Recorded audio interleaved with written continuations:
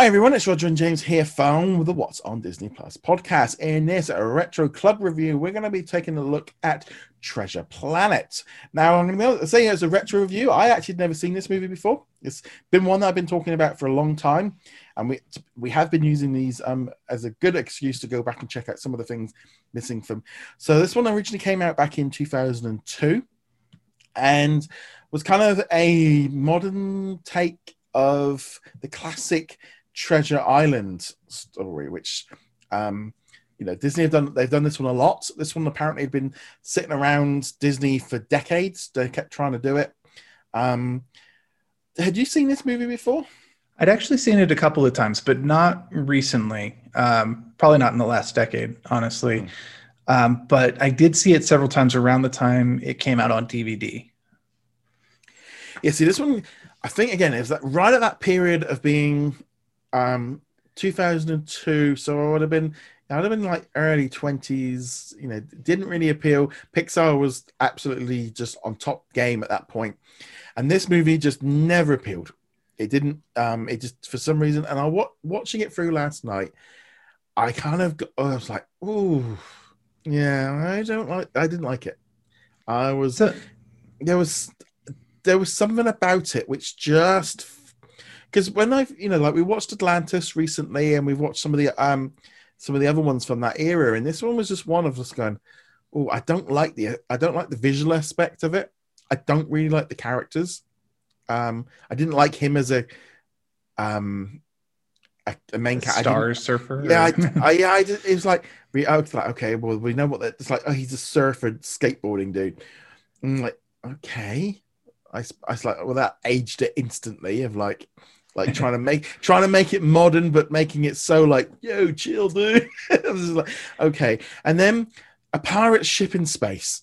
It was just like, no, this is stupid. This is just stupid, and like pretending it's like it's like it is it's still a ship in space. Because apparently there was this, I read that they had this thing of like a 70-30 rule where everything had to be like classically like old-fashioned for 70%, and then like 30% topped on to make it look modern. And I just really didn't like that visual aspect to it. It was like, no, either lean in on it, making it futuristic, or don't. I just did not like the way they did it. It just felt weird. I will admit, I kind of enjoyed the view for it. I kind of enjoyed the it's space as the metaphor. I don't think the visuals worked in most cases, but I at least admired them for trying. And they did end up getting some fun visuals, but mostly in like those pan shots where they're like, we're going from place to place. Nothing is happening plot wise, but we're showing some scenes in space and the crew doing crew things and so on. And I enjoyed those because they made space very colorful. But I also see exactly what you're saying. Like, why is an old school galleon flying through space? Yeah, I mean, I know apparently technology was a big aspect for it. Is why it kept getting pushed back, because they couldn't do what they wanted until the technology came up that they could do it. But even that made no sense, because 1 minute it looked very modern, but then it looked really bad because it was the technology hasn't aged well at all, and it was like, ooh. I remember it looking okay back when it came out, but of course I was watching it on a DVD, which is much lower resolution than it is now, and the technology was still very new, and it's like, oh yeah, it's fine. And you go back to it now, watching it in either 1080p. I think it's available in 4K. And it's like, oh yeah, this did not age well visually. No. Because it's kind of ironic, because I think the 2D animation looked beautiful. It looked great. It looked very high res. It looked very, but the minute they started doing all the panning stuff with all the computer generated, it just dated it. And it's like the characters and stuff, I don't know. I know what they were doing, but I never really connected with the characters. I didn't like the lead. That might be a problem with the source material more than the actual, because One thing I do like the Treasure Island story quite a bit, and I, in fact, read it last year, the original version of it, and you go back and you read it or whatever, and it's like, yeah, I don't like any of these characters. They're all jerks, including the main character, and that might be a problem with the source material. But of course, that also leads to the point where it's like, if there's a problem with the source material, maybe either don't use the source material or fix it. Yeah. Because it was kind of weird because, you know, they had hit, you know, this whole thing of like him turn on Long John Silver or whatever it was. And I was a bit like, well, to be honest, Long John was being nicer than the captain. Up to that point. That was a big theme in the book, is that, Long John has this reputation as a really dangerous pirate. He won't hesitate to kill people. He will absolutely backstab people. But at the same time, you're like, he's a better choice than the captain. I can see why people went to piracy. I'd rather work for him. Yeah, it was because it kind of was like, you know, and he's like, you know, oh, I'm getting too soft, and he's getting too close, and he goes, well, you know, we got to take. I'm trying to. And I got to the end and I go, well, why is he picked to work with the captain? Because she didn't do anything, and it was one of those weird things that get like, and you know, she's like part cat. Like I didn't quite get. I probably wouldn't worry too much about that because all the characters are pretty weird in that. Like you got robots floating around. Well, the robots I didn't have a problem with. It was like it was like, okay, it's Tabraxi or whatever the heck. Yeah, and it was, and the thing that also got me was his friend that went with him was because. I mean, I only know him as Niles Crane, right? And I think because he's been in so many other Disney movies, the voice didn't like.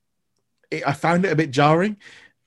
Yeah, that is a problem with David Hyde Pierce. Is he probably shouldn't do voice acting work because he always sounds like David Hyde Pierce. Yeah, I mean, most notably, he was in A Bug's Life as the stick bug. Yeah.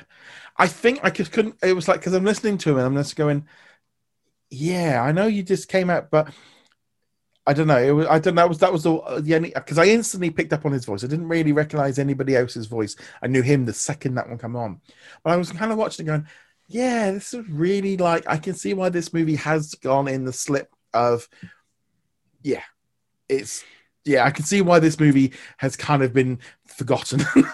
Well, it's in that Dark Ages period too. You know, we talked about it with Atlantis and Brother Bear and stuff like that. So there was that whole chunk of movies from the mid '90s on to the mid. I thought Atlantis was so much better than this. Oh yeah, no, I'm not saying that this is a judgment on the quality of those movies. I'm just saying they kind of get drop between the cracks and people forget they exist, and it includes stuff like Meet the Robinsons and other movies.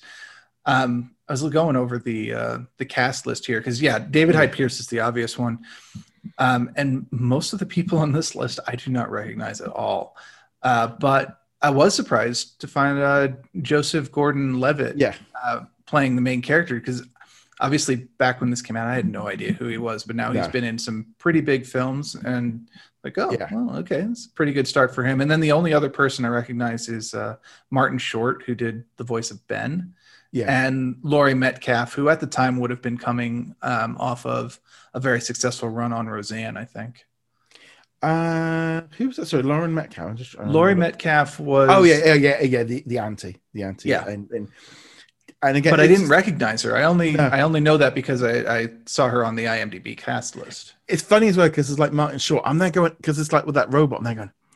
I was there thinking, it's kind of giving me like the Genie, Robin Williams vibe of being a bit crazy and a bit out there and like a bit of ad libbing and stuff. And I don't know. It was just a very strange movie. I definitely did not connect with it. I really just this was one of those. Oof. Like if I was to say like I would say probably like one of the worst animated ones I've seen. It's probably and that's. I think I enjoyed Chicken Little, which I still got to watch Home on the Range. It's still on the list of things. Do you have to watch Home? I feel like I need to because I feel like that's like the one that's missing from my library now. And you can do that retro review with somebody else. I kind of feel like I need to watch it, but this one is. if I had to do an order list of like, the 60, is it the 60 animated movies? We must be getting close to that now. I thought we were past 60 actually. Yeah, I would definitely be like, this would be like this would be like probably second to last or last right now. It's definitely low on the list. I have a certain amount of nostalgia for it, but I will acknowledge that it is nostalgia goggles that are holding it. If I'm looking at this objectively, I'm like, yeah, it doesn't hold up well, and there's not much memorable about it. I mean, the most memorable thing is probably the song from it, and I can't remember the name of it. I mean, that's where it's going from, but it's the song about like, don't tell me what to be, or this is who I am. It's something like that. It's by yeah. This is great. This is the thing of it's so memorable. I can't remember the name of it. Who was it by? No. I didn't say it was memorable. I said it was the most memorable part of the movie, which is a low bar to set. Yeah. I mean, apparently, it was a box office flop. It cost 140 million to make, and he brought in 109 million at the box office. Was considered one of the most expensive movies Disney, one of the biggest flops from Disney, which is kind of weird because when they say about the things like flops and stuff, you get movies like John Carter or something thrown around, and I look at and it's like John Carter I enjoyed watching it. This was just one of those. This is so boring. This is so. I wouldn't say even cliche, but it was just like, like, I'm really just not clicking with this movie at all. And we did Atlantis, and I really enjoyed that movie. So it's not like it's like you say, with nostalgia goggles and things like that. But this was just one of those movies. I really just don't.